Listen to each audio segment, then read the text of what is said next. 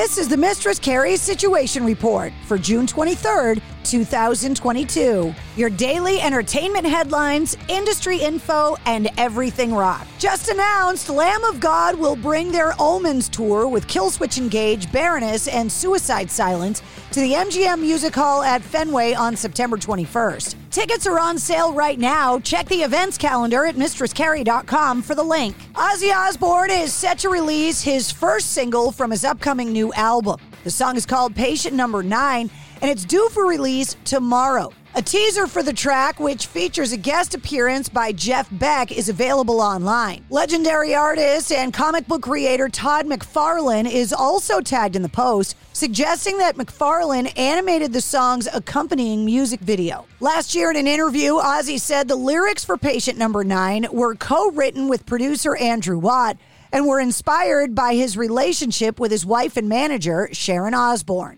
Johnny Depp has announced he's resurrecting the Hollywood Vampires. His supergroup with Alice Cooper, Joe Perry, and Tommy Henriksen is scheduling a short European tour in 2023.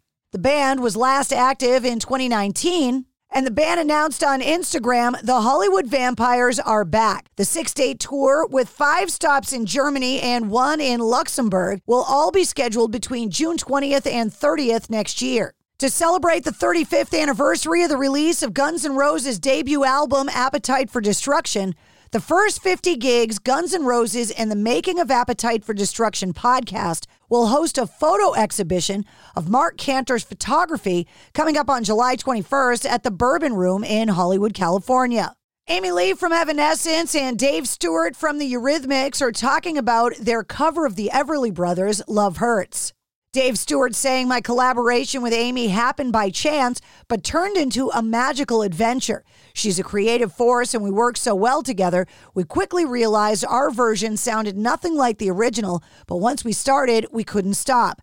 Amy Lee continuing, "A few weeks back, Dave Stewart called and asked if I wanted to collaborate on the iconic Everly Brothers song, Love Hurts. We clicked like magic and obsessed over it until it became this crazy new thing. I'm beyond excited about our new friendship and our new track." You can check out the video online that was produced by Dave Stewart. James Rado, the co-creator of the influential hippie-era rock musical Hair, has passed away at the age of 90.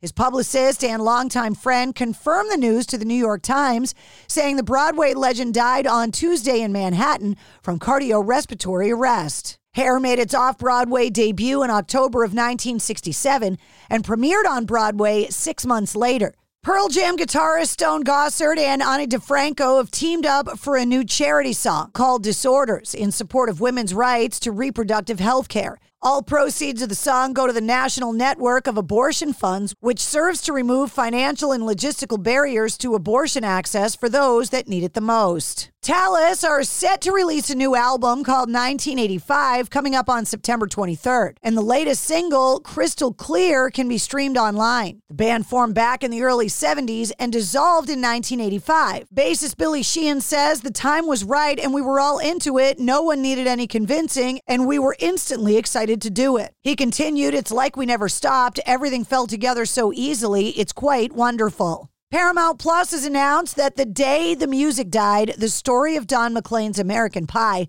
will premiere exclusively on the service coming up on Tuesday, July 19th, both in the United States and internationally where the service is available, and will screen in Showcase cinemas and associated theaters globally on July 14th and July 17th. Don McLean will, for the first time, powerfully reveal and share the secrets behind his iconic song.